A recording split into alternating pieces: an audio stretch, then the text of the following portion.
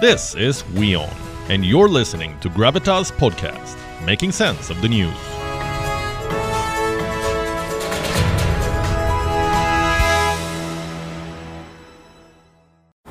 And we end our coverage from Ukraine with a story of hope, a story on why the show must go on, come what may.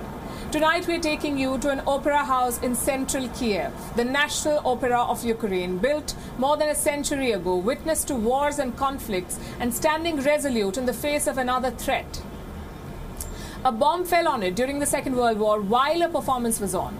Now, amid talk of a Third World War, the performances continue in all their glory. I went backstage to witness firsthand the kind of effort that they put in to transport the residents of Kyiv from their world of doomsday predictions and headlines to the magic of music and ballet. This is the National Opera of Ukraine, the largest and third oldest opera house in the country. This majestic building has seen wars and crises. It has endured bombs during the Second World War.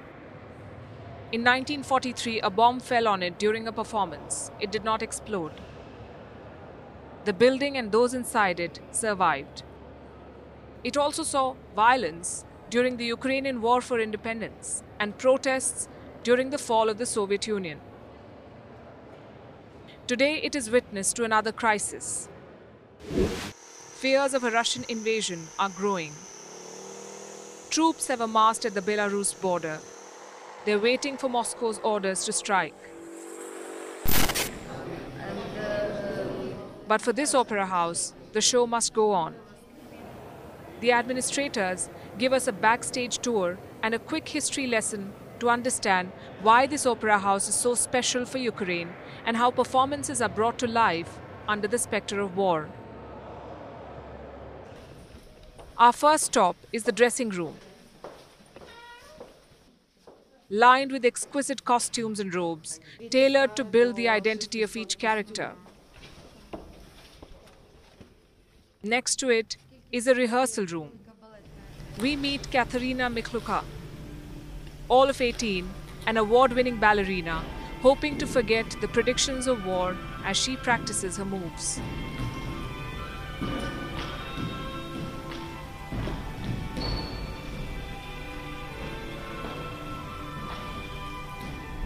Back on stage, Vladislav Romashchenko has immersed himself in last-minute rehearsals.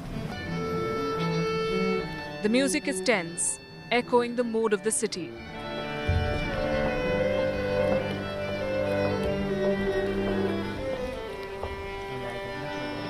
Seated nearby is an orchestra, training in rhythm and creating magic with their instruments.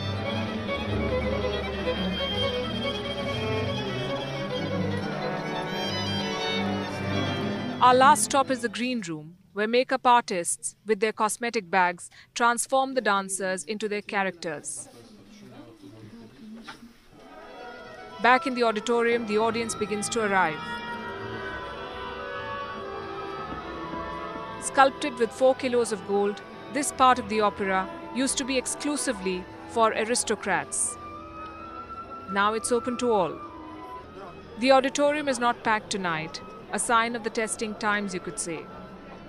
But those who arrive are convinced that stopping the show would be letting fear win.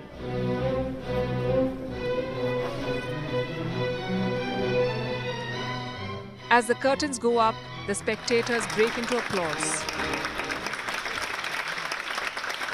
The performance begins with a visual depiction of the 9 circles of hell.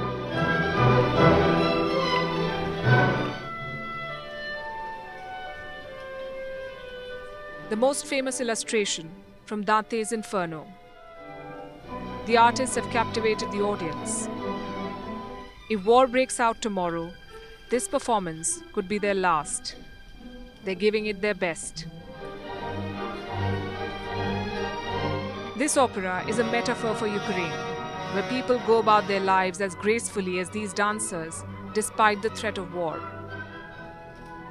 With the WION team in Kyiv, this is Palki Sharma.